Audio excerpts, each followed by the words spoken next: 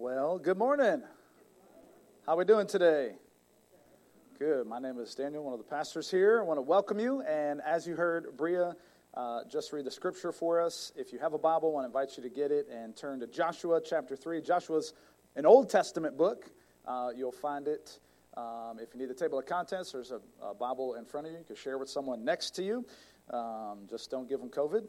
And just kidding. Also want to welcome our online crowd today. So grateful they could join us. Folks in the military, serving overseas, folks local, out of state. So could we just welcome our online crowd? Could y'all give them a round of applause? Thank you for being here. And I know some of the folks on our website were just trying to get that squared away. Hopefully they're good to go now. So say hello in the chat if you're there. And appreciate you guys joining us. Joshua chapter 3. Again, if you need a table of contents, feel free to use it. Genesis, Exodus, Leviticus, Numbers, Deuteronomy, Joshua, right? That's number 6, maybe.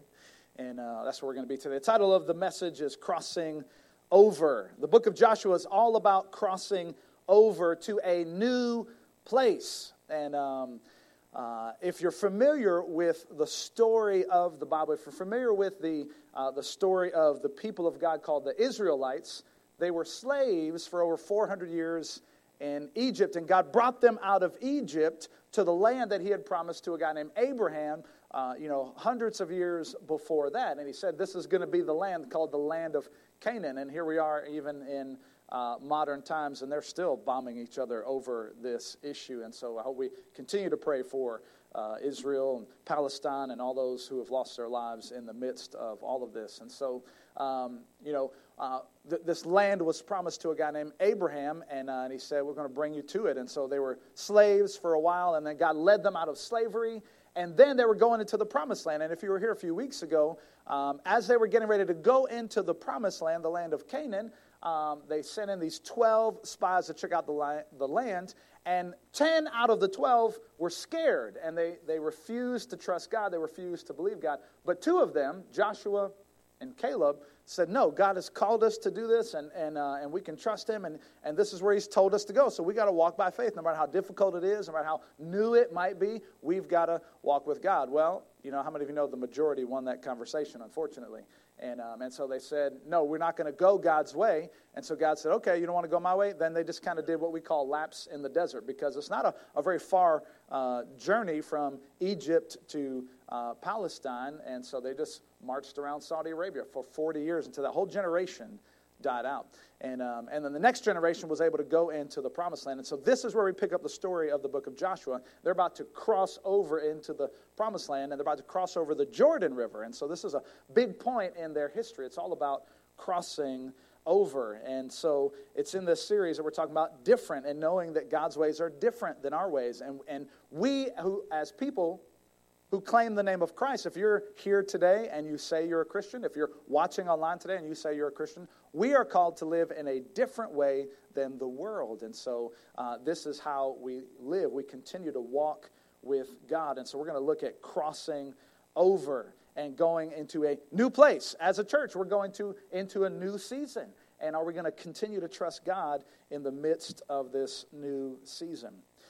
As we prepare to look at the first verse here, I want to remind folks that we will be observing the Lord's Supper or communion today, so there should be some of those around you. And also for our online folks, if you're celebrating the Lord's Supper with us and you hadn't prepared those things, you may want to get those now. And, of course, still listen to the sermon. But anyhow, and so let's pick up in Joshua chapter 3, verse 1. Here's what it says. Verse 1. Says this: early in the morning, Joshua. Now, I heard somebody say they have a friend named Joshua, and they said he never gets up early in the morning, so the Bible is wrong. And early in the morning, Joshua and all the Israelites set out from Shittim and went to the Jordan, where they camped before crossing over. Now, some of y'all thought I was going to say a bad word when I pronounced that city, and so you got to be careful how you say that word. And so I won't embarrass anybody, but listen, the point here is they are about to cross over. They're about to cross over into a new season, into a new place, going from one season to another. They didn't know what was in the promised land, and they had to trust God in the midst of it. I wonder how many of us here today, I want to ask you, you're here today, spiritually or just physically, are you going someplace new? Is this a new season for you? It could be a new season for you because maybe you've got a new baby, as I saw so many babies this morning. They were all so cute, and even have some in here with us. We love babies. And is it a new season for you? Because some of you are about to get married. Some of you are brand new to church. Maybe it's your first time. You haven't been in church in years, and you're here today. Welcome. Maybe you're new to the area, or you're about to enter into a new season in your career or graduating, or maybe for some of you, you're trying to figure out, you're heading towards retirement, or there's a new season in your life with health things going on. And so are you going someplace new? And new can mean scary, right? For some of us. Some people are strange, like me, and I like things new. And I'm a little warped like that. But most people, when something new comes up, it causes us to kind of brace, right? What is going on? And so as a church, we are crossing over to someplace new. And so how do we operate in this season before we cross over? And so tell your neighbor, reach over to them and say, we're going someplace new. All right. Now, do your other neighbor. And your second choice, and tell them we're going someplace new.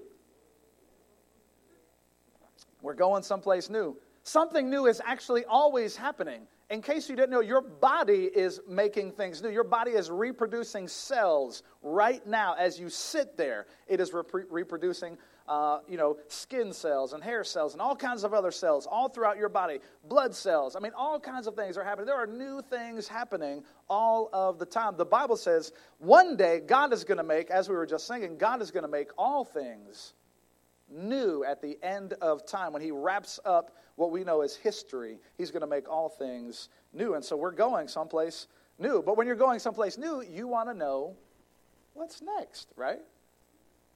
Tell me what's going to happen. God, can I get some more information, right? And how many of you know that God doesn't always give you all the information? Because if he did, most of us wouldn't follow him, right? He would say, no, I didn't sign up for that, God. I didn't know. And so he gives us one step at a time. That's what he did with the man called Abraham in the earlier part of the Bible, Genesis. And he said, look, I just want you to go this city. And he said, I went to that city. And he led him step by step. And that's how God leads us, step by step. And so we don't know exactly what's around the corner. And so, but we do know that God is up to something new. And so we're celebrating today as a church. We're celebrating. It's our celebration service. And we should be celebrating. We're celebrating all that God has done in the history of this church. Our church is just now, in May, 58 years old. And then we're celebrating the fact that it's not just us as a church, but we belong to a greater church, the capital C church, which means every church throughout all of history, every church in Virginia Beach, every church in the state of Virginia, every church in the United States, every church in Mexico and Canada and Africa and Asia. And I mean, we could go all, we belong to the global church of all believers of all time. And that's the one true church. There's one church. It may go by different names, it may go by different denominations, but those who follow the Lord Jesus Christ as their Savior belong to the capital C church. Amen? And so, listen, that church is going to continue to exist no matter where, no matter what. And so churches come and go, and names come and go, but God is bringing new life to our church through this merger. We believe God has brought us and faithfully led us to this point as a church where we say, man, we want to see new life. We want to see awesome things happen here. And so this is what we want to navigate. And if you're heading into a new season, before you cross over into a new season, let me give you some things I think we can pull out of the scripture here. Number one, you can write this down. I want you to remember, before you cross over, remember the job is not done. The job is not done. When you head into a new season, when you graduate, when you get married, when you have a baby, when you enter and you get the test results, when these new things happen, when you retire, the job is not done, right? No, in fact, when you have a baby, you know the job has just started, right? You're like, I was just waiting to deliver the baby, and now it's here. And now it's like, oh boy, buckle your seatbelt. Somebody was looking at my shirt the other day and I had a little stain on it, and they were wondering what that was. And I was standing next to one of our other staff members who had a baby, and I said, well, if I had a baby, I could blame it on the baby. You know, it's like, oh, my kid spit up on me this morning. And but I don't have babies that I can blame that on anymore, so it's just my sloppiness while eating that had dripped on my shirt. And so, you know, but listen, the job is not done yet. And so sometimes when we head into a new season, we think, okay, it's over, I can just kind of chill. And as a church, I don't want anyone to think that the job is done yet. Like, hey, we merged, that was the big thing. All right, now let's just let Red Church do everything. No, we're going to need everybody. We're going to need all hands on deck, because the reason we merge is because we have a mission. We want to accomplish the mission, and we believe we can do it better together by having a continued broader spectrum, by having more hands to help us. It makes the work light, but that doesn't mean we get to just go sit down and stop doing what God has called us to do. So I don't want anyone to think the job is done. Anybody here familiar with Kobe Bryant? Basketball player? Some of us? Okay, good. If you're in the chat, you guys familiar with Kobe Bryant? And I know some of us, in fact, we were doing some things in preparation today, and me and Michael Raymer were getting some stuff ready, and he was holding the basket, and I asked him, so I shot a couple things into the basket there. I missed the first one, but I made 2 in a row after that. And typically, like, if I throw something in the trash, this is kind of a phrase that we use. We'll shoot it in the trash and go, Kobe, because that's kind of like, I don't know if anybody does that. Maybe it's just me. And so I see I'm very alone up here today. But that's kind of what I do, because he was a great basketball player. Well, he is retired, which made me feel old, and then unfortunately he passed away. But there was a story in 2009. Some people say he is the greatest player of all time. And in 2009, they were up 2-0 in the NBA basketball championships, up 2-0. And they were interviewing him after the games, always do these interviews. And so they were talking to Kobe about this, what about that, defense, offense, blah, blah, blah. And one of the commentators said, Kobe, you don't seem real happy. What? Can we get a smile? Or is there a reason? Are you not happy about something? And Kobe just looked at him, straight face, looked at the guy, looked in the camera, and said, the job's not done yet. We haven't won the championship. The goal is to win the championship. Yeah, we're up to 0, and that's good, and that's exciting, but the job's not done yet. I don't want anybody in here thinking the job is done yet, amen? And when you head into the new season of your life, it's not like, whoo, the job's not done yet. No, see, as a church, we have a job to do. We've got to reach this city, right? That's why we're here. We're here to reach this city. We're here to love on some people in our community. We're here to bring them in, raise them up, and then send them back out to be a light wherever they work, live, and play. We're here to encourage. We want to celebrate what God is doing, and so we're not done yet. We're not here for our own comfort, right? And that's the thing we continue to remind ourselves about. And so if you're thinking, okay, the merger is complete, we can just chill, we don't have any work to do. No, that's wrong. We've got work to continue to do, because God has left us here, right? If you have breath in your lungs, God has given you a purpose, and He left you on the planet for a reason, to bless people. As we think about this group of people in the Bible that we just read about, they were going into this land called the Promised Land. It's also called the land flowing with milk and honey, right? You've heard that before. And to us, that sounds kind of weird, like a land flowing with milk and honey. Is there milk coming out of the rock? Is there honey? Are there streams of honey? But it was a phrase that just reminded them it was a fertile land in the midst of all this desert. And so they called it the land flowing with milk and honey. And God gave it to the Israelites, but this is what He said. He didn't give it to them, this beautiful land, this land flowing with milk and honey. Ooh, whole milk from Oberweis Dairy delivered to your door in a nice glass bottle, and some fresh honey from the farmer's market, just dripping from the comb, right? He didn't say, I'm giving this to you as the people of Israel for your own benefit. No, do you know what the Bible says? The Bible says, Abraham and the children of Israel, I'm going to bless you so that you will be a blessing. You're blessed to be a blessing. You got a raise. That raise wasn't just for you. Okay, you're blessed. You got the stimulus. That wasn't just for you, right? You're blessed in order that you could be a blessing to others. And some of us, the reason why we don't get the blessing that we're hoping, maybe the reason you didn't get the raise is because God knows you're stingy. And I love you, but He knows you're not going to share. And so God says, listen, until you start learning to share, you won't get more, right? How many know that's true? And so listen, you're blessed in order to be blessed. So the people of Israel were placed in that land. In fact, it wasn't just for them, but what He said after blessed to be a blessing, He said, I'm going to make you a blessing to every nation. See, God didn't choose to work through the people of Israel just because they were the greatest. No, they were small. In fact, that's why God likes to work through the small, through the tiny, through the weak. But he says, it's not just about you. I'm going to bless all nations through you. And so listen, church, listen, sir or ma'am, God has given you the resources, the personality, the gifts, the time, teenager, young person. He's given you what you have so that you might be a blessing. And so the job's not done yet, amen? And I could just imagine Joshua and Caleb looking at each other in the eyes, talking about all they've been through. They're getting ready to cross over the Jordan River, and they can go back through and tell the history, right? Hey, Caleb, remember when we were slaves in Egypt? Man, that was crazy. We were little, but we were slaves. Man, it was a hard life, but now we're here.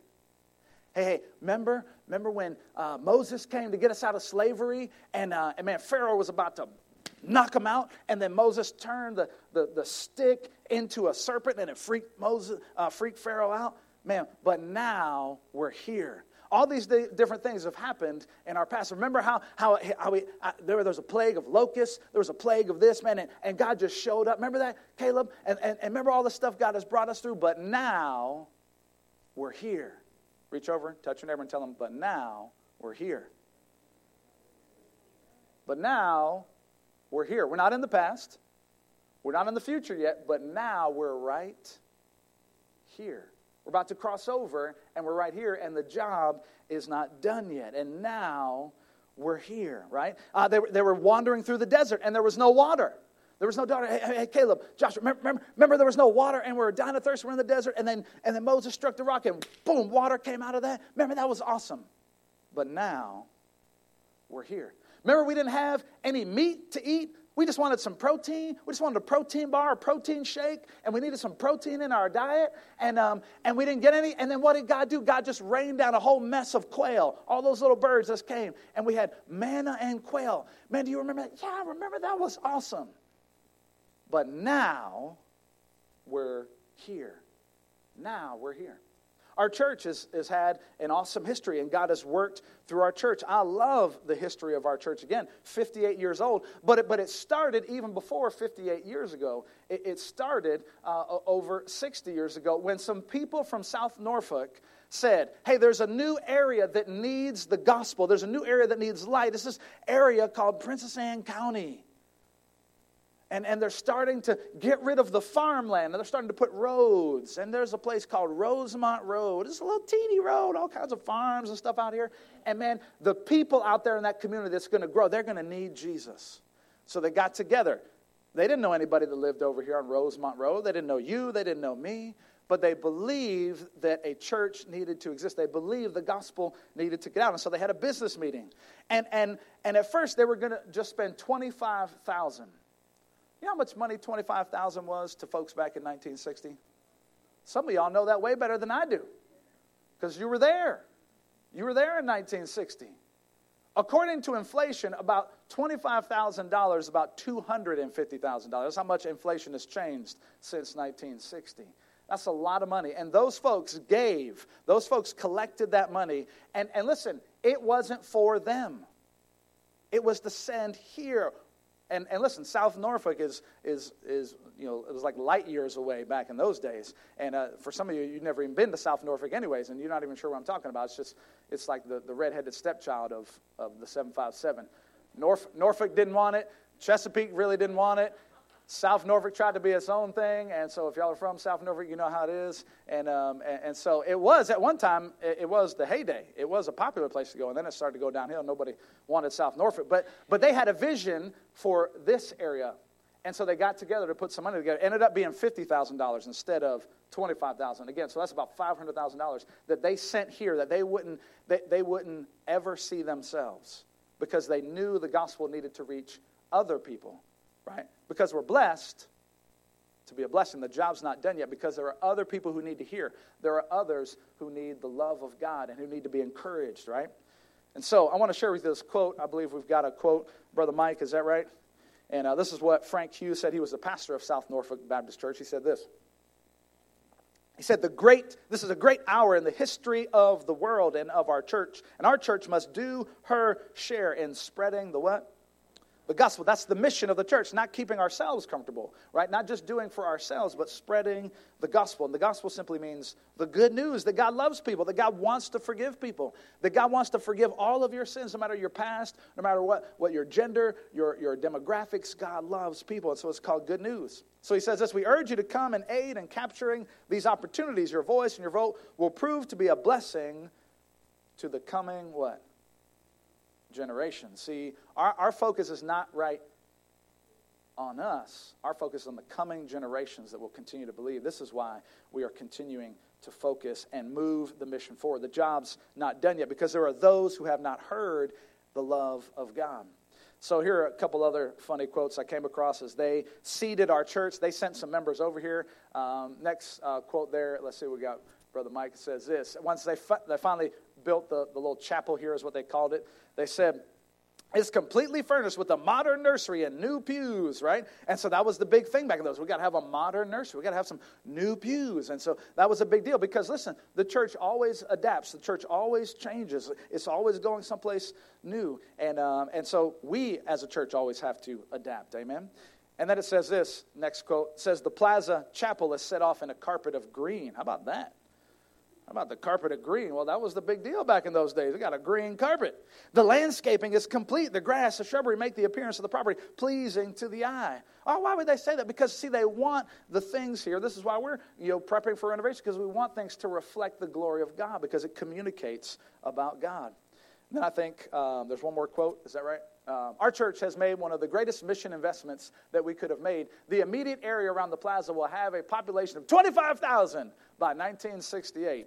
And, man, I hope you know that that figure has increased by almost 100,000 in our current context. In just a 3-mile radius, there's over 117,000 people just in 3 miles. And so why was Reverend Hughes saying these things, Pastor Hughes saying these things? Because his eye was on the community and the people who need to know about Christ. And so, all right, let's see. We got one more, and I think we got some pictures. Here we go. This is what it looked like. I love these pictures. And so this is the land they had to clear. This is the vision they had to see beyond themselves. And so they had to clear this land. Now, let's go to the next one there. And they didn't have the sidewalks. Yep. And could you imagine this? Just walking on these little planks here. I wonder how many of us would still come to church if we had to walk like that, to get to church, right? And then you slip in a heel, and then you're just in the mud. And so, but listen, this is what it looked like just right here. It was just the front part of the building. Go to that next one there. It captures kind of the whole thing. That's what it looked like just at the beginning. But let's just hold it right there. Again, notice it's different than it is now. Again, why? Because the church continues to adapt. It continues to change because as years go by, the needs change, and we have to continue to adapt to meet those needs. Notice what we don't have there. Notice the front looks very different. We don't have a second story. What else are we missing? Yeah, welcome center, all that sort of stuff. We're missing a steeple, right? But because there was growth, because there was change, and there was people that needed to be discipled, we started to add an education building up on the top. And so let's see, what do we got next one, Brother Mike? And, so this was part of the education building. That's Reverend Hughes there. And this is where they started to build, actually, this back area here behind me. And then the upstairs. Some of you over there. I thought this was cool. This is very difficult to see. But because they had a need, they made the men meet outside underneath that tent there.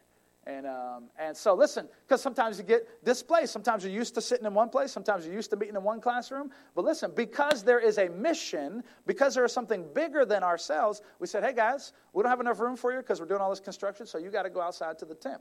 And so now, thankfully, in our season, we've got buildings to use, and so nobody has to worship outside in the tent. Unless, of course, the weather's like perfect like it is today, and then we might want to enjoy an outdoor service. That might be something we'll talk about. I don't know. And then we added the steeple and the second story. That came about 7 or 8 years later. Let's go to the next one. And then that's what it looked like. We added that education wing on the left there, and then the second story on top. And again, some of you guys remember this. But again, notice that Plaza was different from the first picture, and from that picture it's different than it is now because it's continually changing. All right, let's see. We got a couple more. And at one time, we had a big old bus. We used to send that bus to there. Look at that big old bus. And we don't have that bus anymore. And we got the smaller little 15-passenger vans. And And so we were constantly, why do we need a bus? Because we were trying to reach children in the community, and so we were starting a bus ministry. And we also were starting a preschool, and so we were navigating that. Because, again, the vision caused us to make those changes to adapt, and that was our focus. Again, notice how the church had to change. And this is what the inside of the sanctuary looked like. You folks here were the red-headed stepchild. Some of y'all were here, and you remember those days, right? Sitting there. And this wall had a partition off. They would have some classes there. But it changed. And let's keep going. And that was Reverend Hughes there. And then, let's see, we got a couple more. That's what you're looking at right now. And so it looks a little different now. Then there's Pastor Lee. And so that was a different style and a different change back then. And then in the late 2000s. And this was actually, I love this picture because this was revolutionary. This was cutting edge for that time. This was the first African-American deacon in our area, is Donzel Best. And so, and some of you, again, were here for a part of this sort of stuff. That was shocking to do in this time period. Schools had just begun to integrate, and our church was nominating someone as a deacon, saying, man, we love people of all races and backgrounds and colors, and we want to make sure we treat everybody the same. I love and appreciate that heart that our church has always had. And so we've come a long way. We've been through all these things, but now we're here, right? And listen, the day will come. Are you with me? The day will come and we'll be in heaven itself, surrounded the throne in the presence of the King. And God is going to say, I'm going to make all things new. He's going to wipe away every tear from our eye. He's going to bring healing to every disease. And we will say, but now we're here. That's when the job's done. But until that day, church, we got a job to do. We've got a mission to stay focused on and not on ourselves. And so, but now we're here. We've got a city to reach. We've got some people to fight for. We've got some kids to raise, right? We've got some kids to raise to tell them that God loves them, that God made them for a purpose. And you can tell the devil right now, listen, I saw on somebody's shirt, get behind me, Satan. You can tell the devil right now, you tried to take us out, okay? You tried to make us lose focus, but we're not losing focus. The job is not done. As long as we have breath in our lungs, we're going to continue to further the mission. It may look different. It may sound different. It may have a different name, but we are going to accomplish what God has left us to do. Amen?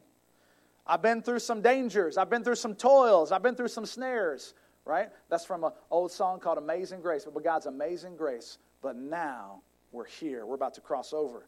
We're still moving. We're at the Jordan, and we're going to cross over. So the first thing to remember is, right, the job's not done. Second thing to remember before you cross over is this, that we need to follow Jesus above all else. You know, that's one of our favorite statements here. And Jesus above all else. Jesus above my preference, Jesus above my personality, Jesus above my political affiliation, Jesus above my background, Jesus above all else. We want to make sure we stay following Jesus above all else. Look at the next couple verses there in Joshua 3, verses 2 through 3. It says this. After 3 days, the officers went throughout the camp, giving orders to the people.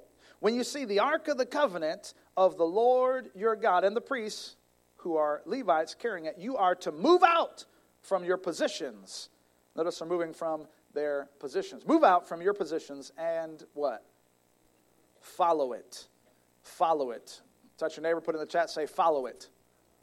Follow it. What are we talking about here? What are they following? This is called the Ark of the Covenant. And if you saw Indiana Jones, you know, that's kind of an idea there. But that was a little weird. And so if you open the Ark of the Covenant, everybody doesn't turn to dust or anything like that. And so, but it was a box containing, among other things, the Ten Commandments. And what this Ark of the Covenant represented to those people was the presence of God. And so when the Ark of Covenant went out, they were saying, hey, this is the presence of God. This is kind of like the physical reminder of the presence of God. And we're going to follow the presence of God. And so it was a box that had these two poles on the side because it represented the holiness of God. And so only the Levites and the priests could do it. They would carry these poles and they would march ahead of the army. They would march ahead of the people. And the people were to follow the presence of God wherever it led them. If it led them in this direction, they led them left, they were to go left. If it led them through a hill, they had to go up the hill. If it led them through a valley, they had to go down through the valley because they wanted to follow the presence of God. Because how many know following God is the safest place you can ever be, amen?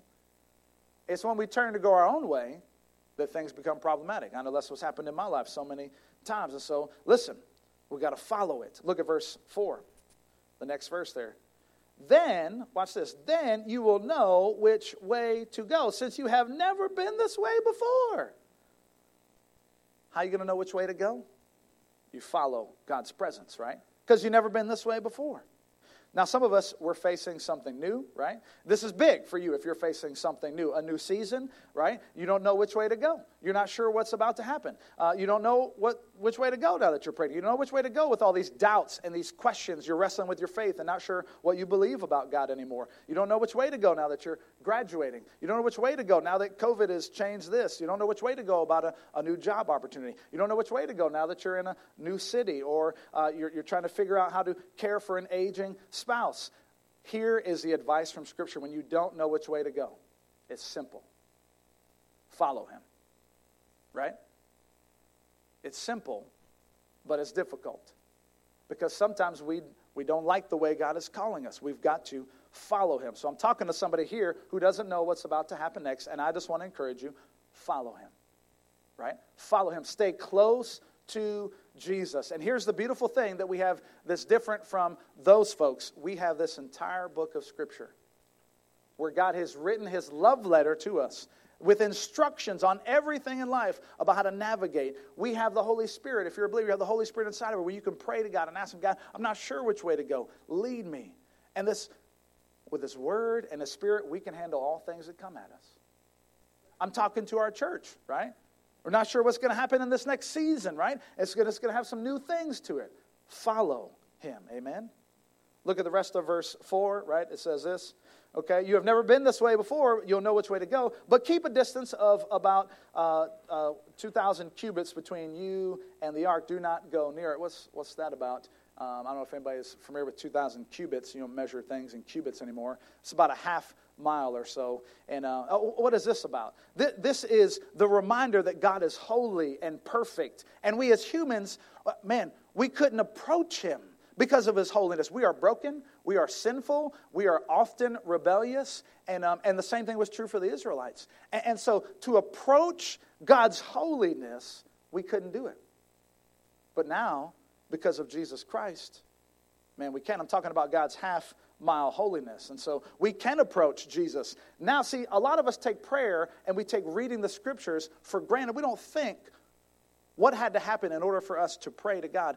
In the Old Testament system, and you couldn't go till you offered a sacrifice. And you couldn't even go into the Holy of Holies, which is where the presence of God was. Only one person could do that. That was the high priest. The high priest was the only one person that could do that. All the rest of people, we couldn't come into the presence of God and even talk to him. And then after they had the temple, there was this there was a big curtain, and the big curtain separated in the temple the Holy of Holies. And again, the high priest could go in there. But when Jesus rose from the grave, if you've read the Bible, you're familiar with this, right? It says the curtain in the temple tore. And it tore from top to bottom, reminding us that God tore down that barrier. God ripped the barrier that our sin had placed between us and him. And he did that because Jesus paid for our sin. And so now we can stay close to God. See, back then, before Christ came, there was this great chasm. And they had to do it with the blood of bulls and goats. And I'm not so sure any of us would have made it through all that, right? And so listen, we got to make sure that we follow him. Let's move on. Point number 3, before you cross over, right? Before you cross over, remember this. Point number 3, set yourself apart. Set yourself apart. This is what it means to be different. You can put that in parentheses. Be different. Be different. That's what I mean by set yourself apart. God is pure. He's holy. As we said, he's called us to be holy, not to be perfect. Listen, I hope you know I'm not perfect. Some of you already knew that. You didn't have to say amen so quickly, right? You know that I'm not perfect. My family knows that I'm not perfect. But God has still called me to holiness. He still called you, sir or ma'am or teenager, to holiness, to be different, to be set apart. And that's how we continue to see more of how God is leading us. Let's look again at the Scripture. Look at verse 5 as we just navigate through the text. Notice what he says. He says this. So Joshua told the people, consecrate yourselves. What does consecrate yourselves mean? That means set yourself apart. Let me give you this picture. It's kind of like, some of us, we have some fine china, right? Some of us, not all of us. Some of us like paper plates, and that's cool. I mean, I like paper plates just as much as anybody else. But some of us, we have fine china. And where do you keep your fine china? china closet, right? Or china cabinet. I mean, whatever it is, you have it set apart.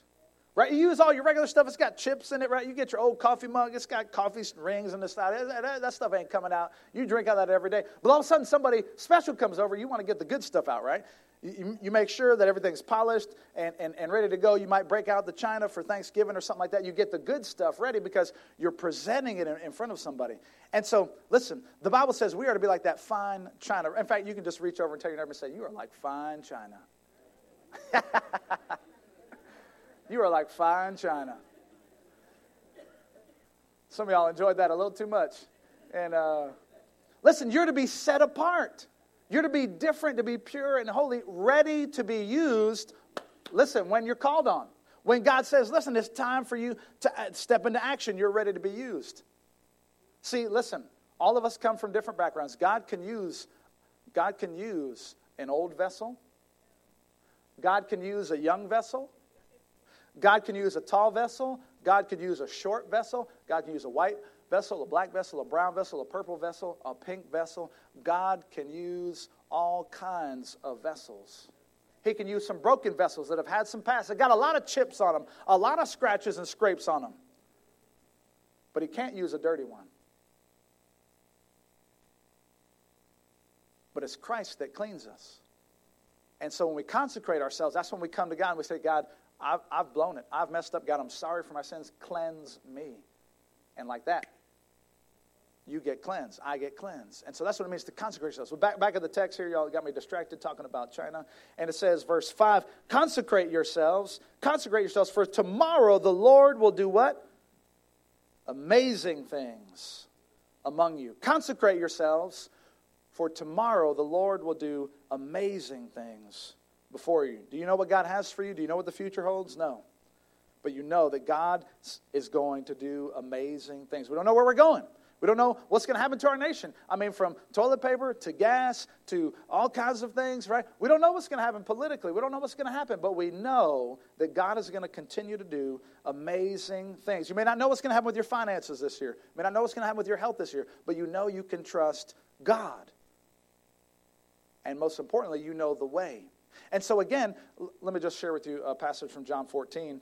John 14, Jesus was talking to his disciples, and he says this in verse 3, he says, and if I go and prepare a place, this is Jesus speaking, if I go and prepare a place for you, I will come back and take you to be with me, that you may also be where I am. You know the way to the place that I'm going. This is what Jesus said to the disciples before he went on the cross. And then one of the disciples, Thomas, verse 5, said this. Thomas said to him, Lord, we don't know where you're going, so how can we know the way? Pause for a second. If we're familiar with Scripture in the Bible, did they actually know what was about to happen to Jesus? Notice that Jesus was going to be the political Messiah. He was going to crush Rome and change all this sort of stuff that they thought needed to be changed. Jesus was about to go to the cross. And he said, you know where I'm going. And they're like, we don't know where you're going. And then he was going to go ascend to heaven and be with the Father. And he said, so how can we know the way? And then look at Jesus' reply. What does he say? I am the way. Verse 6. I am the way, the truth, and the life. No one comes to the Father except through me. And this is so much related to what we said before. Follow him, right? Jesus said, I am the way. Stay close to me. If you continue to stay close to Jesus, you will be set apart. You're not going to be perfect on earth, but you'll be cleansed because you stay close to Jesus. And you say, look, I'm just following Jesus as best I know how. So you have questions? What is the answer? Follow him, right? Stay close to Jesus. You have doubts about faith, about Christianity? Follow him. You have insecurities about your future, about yourself? Follow him, amen? Because God loves us. All right, let's keep him close, right? You're about to get married, keep him close. You're about to go through a new situation, you're about to graduate and move, keep him close. You got some health concerns, you're raising kids, oh my Lord. You need to keep Jesus close, amen? Keep him close. And then finally is this. So before you cross over, right, remember these things. Number 4 is this. Expect opposition. Expect opposition. You can expect some opposition. And so Listen, number one, we're reminding ourselves the job's not done yet. Number two, we're staying close to Christ. Then we're consecrating ourselves. And number four, we're going to expect some opposition. Look, the fact that God is with you doesn't mean you won't face any giants or you won't have some hard times. Some of us have been taught the lie to believe, no, if you're going God's way, you'll be healthy, wealthy, and wise, and nothing bad will ever happen to you. And that's a lie. That's called the prosperity gospel, where people use prosperity to trick people into following God. That's not what Jesus said. Jesus said, in fact, I can tell you, in this world you will have tribulation.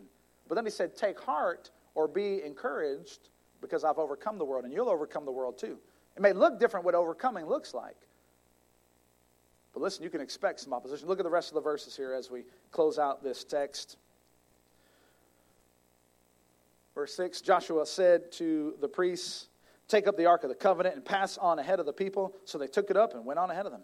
And verse 7, and the Lord said to Joshua, today I will begin to exalt you in the eyes of all Israel, so that they may know that I am with you as I was with Moses. Moses was the previous leader, so there's a change in leadership here. Again, something we're going to experience as well. And verse 8, tell the priests who can carry the Ark of the Covenant, when you reach the edge of the Jordan's waters, go and stand in the river. And actually what would happen here is the river would part, and they were going to put some stones to remember what God had done there. And then they were leaving that area, and they were going into a new land.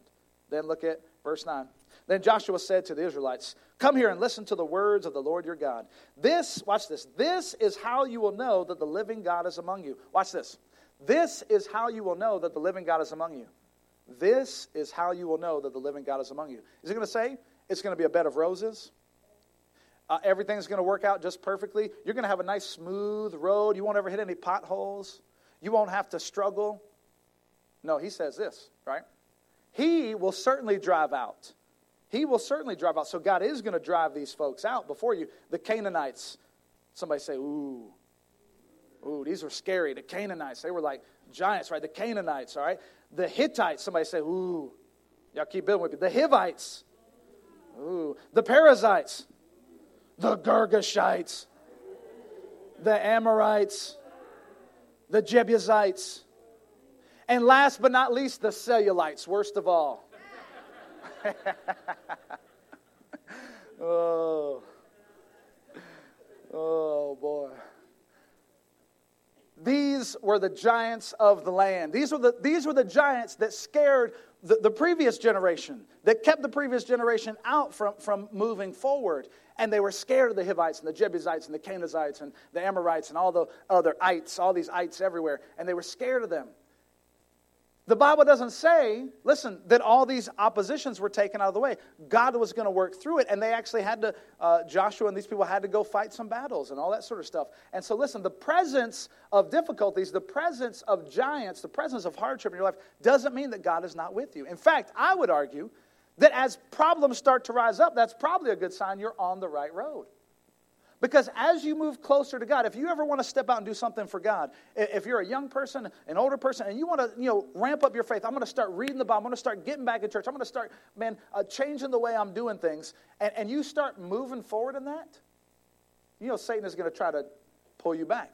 Satan's going to try to throw every distraction in front of you to pull you down because he doesn't want you to accomplish your purpose. He doesn't want you to reach your destiny and glorify God. And so, listen, sometimes when the attacks go up, that means you're on the right road, amen? And so be encouraged. You can expect opposition before you cross over. We can expect opposition as a church. And so the battle is the Lord's. He will surely drive them out. So there are challenges that we're facing as a church. There are challenges that every church is facing. I don't know if you know this, but 1 out of 3 Christians stopped going to church since COVID. 1 out of 3. Now, that means there were families, right? Families that used to go to church, used to be here, all that sort of stuff. 1 out of 3 of them has said, "No, what? I stopped. I don't need that anymore." Listen, and it's not a health thing. They're not even here online. Right? We got some folks that are still with us online. They just said, you know what? I'm out of that. I'm good. I don't need that. I don't need Jesus anymore. And so that is a battle to face, right? That is a hurdle to overcome. And even before that, in our city, 4 out of 5 folks didn't even go to church pre-COVID. So let's just do some numbers, right? Think about your block. Think about the 5 houses on your block, right? 4 out of those 5 folks did not go to church. It was just 1, right? So now, let's just take the next 15 houses, and let's say there were 3 Christians on your street out of 15 houses. Well, now, 1 out of those 3 is dropped out. And so now there's only 2 out of the 15. Again, these are just statistics. We know how all that works. You might say, everybody on my street's a Christian pastor. Okay, that's lovely. I hope you have block parties, invite everybody, and have a grand old time. But listen, some people would say, listen, these are barriers to reaching people in our city. These are giants. There's never been a time, probably, where less people went to church. Because it's happening. They're saying 1 in 5 churches have closed permanently because of the pandemic. Now listen, we made a different decision. We said we're going to merge. We want to multiply our forces. We want to continue to change things. And listen, a challenge we face as a church is we're going to turn this corner and we're going to head into a transition period, right? With the summer and construction, and we're all going to squeeze in over at that building over there. And so, by the way, if you're trying to figure out what times are best, 8:15 is good. I heard 9:45 is packed. So 11:15 is good and 1. And for some of you who have some flexibility in your schedule, go to 1 or 8:15. But if you got a tighter schedule, then go to 11. But listen, there's going to be some changes. It's going to be different. You're going to go, I'm not used to, where do I go? I'm not used to being in this building. Or the songs are different, or the color's different, or the lights are different, or there's different pastors there, there's different people there, there's different greeters there. And listen, it will be different. That can be a challenge. And you can let that stumble you and keep you from moving forward, or you can say, you know what? Every challenge is really an opportunity for God to work, amen? When there are giants and all these sorts of things there, man, I am just going to keep pushing through and doing what God has called me to do because I'm staying close to Him. You might be saying, man, when we start to merge and we start blending as you blend a family together and you get to know some different people, maybe you love everybody here at this church. You love everybody on your row. You might have to sit next to somebody new. And they might wear some shoes you don't like. Listen, you might get in a new group. I hope you get in a new group. You might be with an old group. And listen, some new people might come to your group. Imagine that. And they may talk differently than you do. You may get into a new group. And listen, there's going to be these transition points. And we've got to continue to follow Him. We've got to continue to know there's going to be opposition. But we're not going to get caught up in the small things. Why? Because we got a mission to accomplish. We got a way bigger thing. God has called us to move and do what He's called us to do. Why am I going to get caught up in these things? I heard the story. It's a made-up Jewish story about 2 guys that were with the folks that came out of slavery in Egypt, and they're standing before the Red Sea, right? And Moses puts out his hand on the stick, and God parts the Red Sea on both sides, walls of water. You could see the fish and the Pharaoh's armies coming behind them, and they walk across the Red Sea, and they walk across on dry ground. But these 2 Jewish guys, I forget their names, Billy and Thornton, I don't know. And those are not good Jewish names, but that's who it was today. And they come through, and they're going through, and they're saying, you know what? Moses said we were going to walk through on dry ground. Look at this. This is damp sand. My feet are getting stuck in this mud. I can't believe this. Well, look at these. There's little fish flopping on the sand here. This is not what Moses said was going to happen. Oh, my goodness. And then it smells like fish. This ground smells like stinky mud. And, man, we can't hardly walk through this. They missed what God was doing. God just split the sea in front of them and rescued them from certain death because Pharaoh and his army were about to destroy them, and we're complaining about it's not quite dry ground. But listen, we do the same thing. We get caught up in the little things when God is doing something big, as Miss Amanda in our kids ministry told us last year. She had this little lesson about focus on the donut, not the hole. Right? We tell this to our kids. We still use it, right? Because you can look at a donut and be like, there's a hole in my donut. It's missing a part. And forget to give God thanks for the rest of the donut, amen?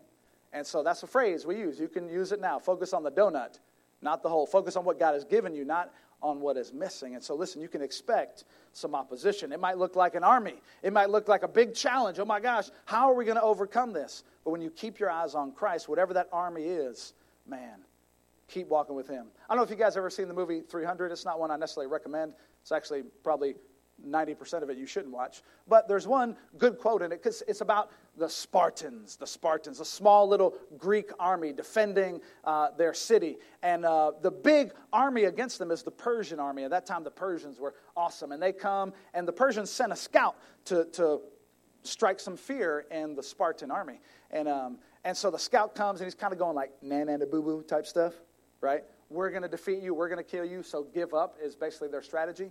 And so he comes to the Spartans. He says, the Persian army is so big. The Persian army is so big. When we march, the earth quakes. The entire earth shakes. And the Spartans are like, okay. And then he goes, the Persian army is so big. When we shoot our arrows, it blots out the sun and it becomes night. And you know what the Spartans' response was? This is beautiful. It gets me pumped up every time I think. He goes, okay, so when you shoot your arrows, it blocks out the entire sun, and it's night. He goes, that's okay. We'll fight in the shade. We'll fight in the shade. We're not giving up. We're going to fight in the shade. And so listen, as a church, as an individual, you're going to have to fight in the shade. There's going to be some darkness that's going to come over you. You're going to have to continue to walk with God and fight in the shade. Amen? And so let's continue to do that. All right, I want to close with these last couple verses. John chapter 12, and we're going to celebrate the Lord's Supper. John chapter 12, verses 23 through 26. Jesus said this. The hour has come. This is Jesus saying this before he's crucified. The hour has come for the Son of Man to be what? Glorified. Again, in the minds of the disciples, they were thinking, Jesus is going to kick some tail. Jesus said, no, I'm about to go to the cross. The hour has come for me to go to the cross. That's how I'm going to be most glorified. The hour has come for me to be glorified. Verse 24. But very truly, I tell you, unless a kernel of wheat falls to the ground and what? Dies. This is a planting analogy that Jesus used. Very truly, I tell you, unless a kernel of wheat falls to the ground and dies, it remains only a single seed. But if it dies, it produces many seeds. Boy, this is a reminder that as Christians, we lay down our lives, we lay down our preferences, and when we lay it down, God will produce many seeds from what we lay down. The people over at South Norfolk laid down $50,000 to plant seeds here, and the seeds have been planted. We're laying down, you know what we're laying down? We're laying down our name. I didn't ask all you guys for 50 grand.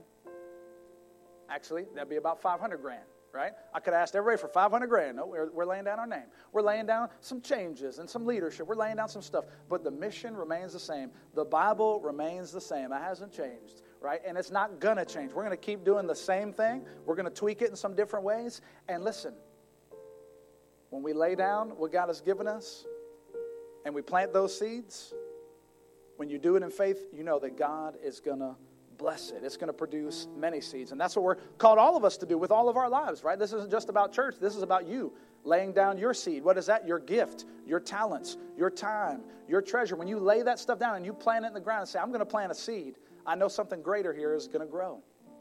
That's what God has called us. Look at the next verse, right?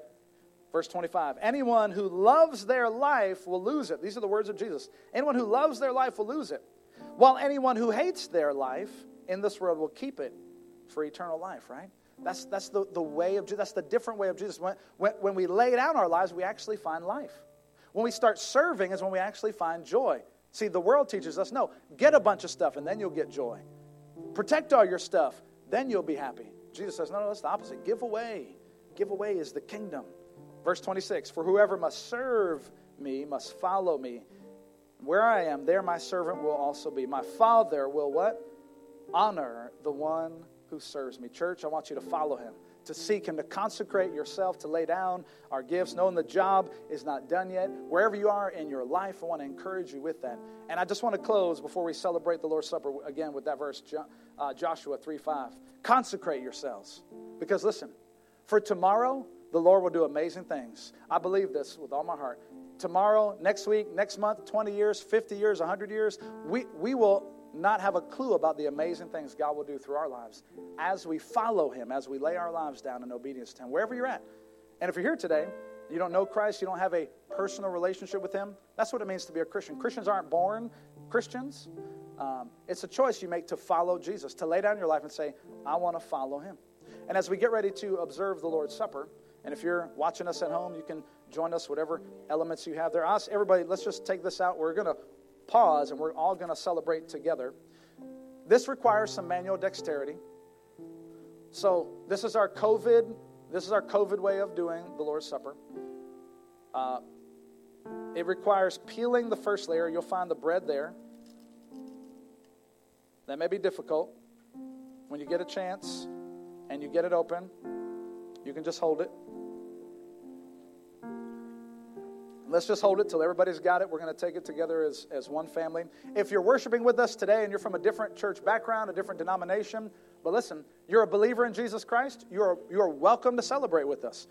If that's cool with you, it is certainly cool with us. We believe, again, there's one church. We're all celebrating the body of Christ. Now listen, if you're here today and you're not a believer in Christ, well, we just ask you hold off. Because if you're not a believer in Christ, this is just a piece of bread. That's all it is. It doesn't mean anything to you. We actually want to introduce you to the bread of life that can give you eternal life. And we'd love to help you after this. We want to give you the real thing. This is a symbolic reminder for all believers, reminding us of what Jesus did to bring us near to him. Because, again, God was holy and perfect. We couldn't even approach him for a half mile. But now Jesus has brought a new way. So as you hold this bread in your hand, I want to just remind you of the scripture that the Bible says from 1 Corinthians. It says this: from the night that Jesus was betrayed, he took the bread. And when he broke it, and that was a symbolic reminder that he was going to die for us. His body was broken for our sins, for your sins, sir or ma'am. He took it and he broke it, and when he had given thanks, he broke it and he said, "This is my body, which is for you. Do this in remembrance of me." Let's take it together, family.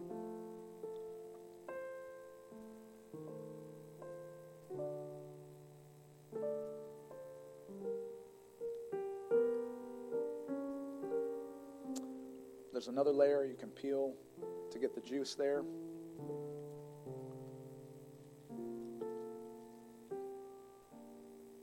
The juice, whatever you're using at home, is a symbolic reminder of the blood of Christ. Just as in the Old Testament, the way of forgiving sins and cleansing for sins was they had to make an animal sacrifice. Now you say, that's really gross. Why would they have to do that? Because listen, sin is not just a joke, right?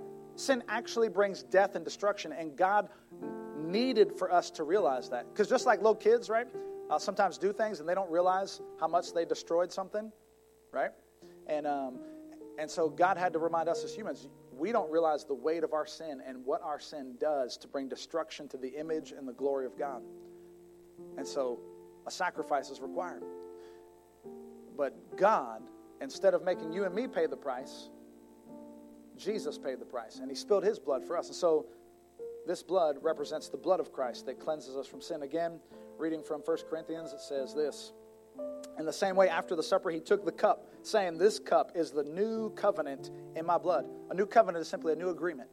Now, the old way of doing it, big curtain separating everyone, only the high priest can go in, got to slit the throat of a bull and chicken, all that sort of stuff. No, that's all done away with. Now I made a new agreement. The blood of Christ was enough to pay for everyone's sins. And it only happened once. You don't have to do it every year. It says this: this is the cup of the new covenant in my blood. And he says this: do this whenever you drink it in remembrance of me. For whenever you eat this bread and drink this cup, you proclaim the Lord's death until he comes. And so let's drink together.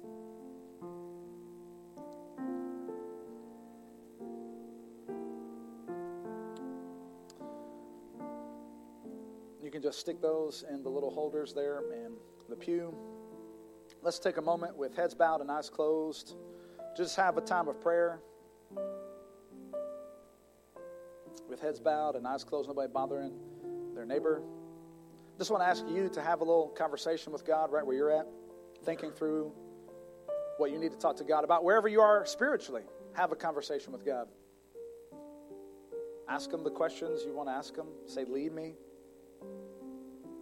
If you're here today and you don't know Christ personally, and you know that, we'd love to give you this opportunity to start that relationship. You say, "Pastor, how do I start that relationship?"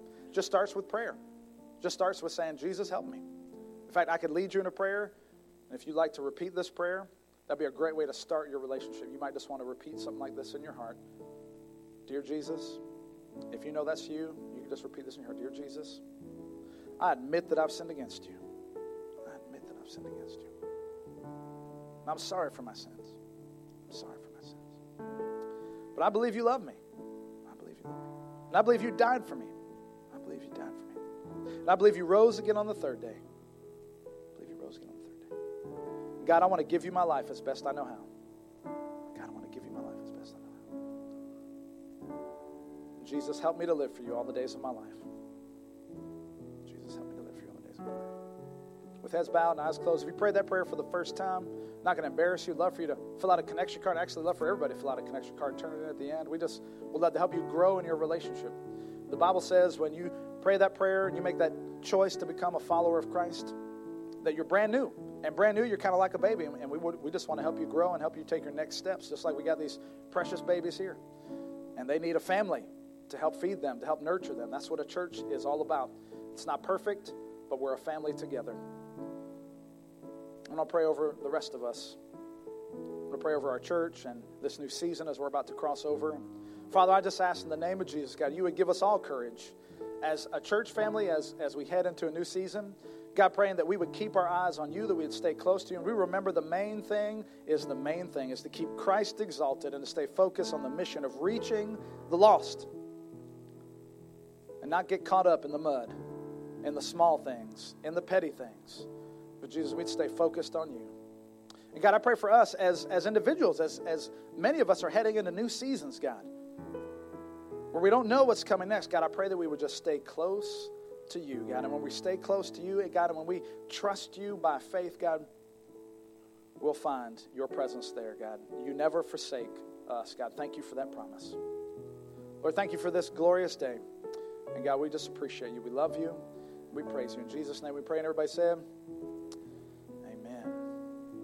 All right, we're going to have some announcements here, and then you can turn yourself to the screen and we'll do something to close.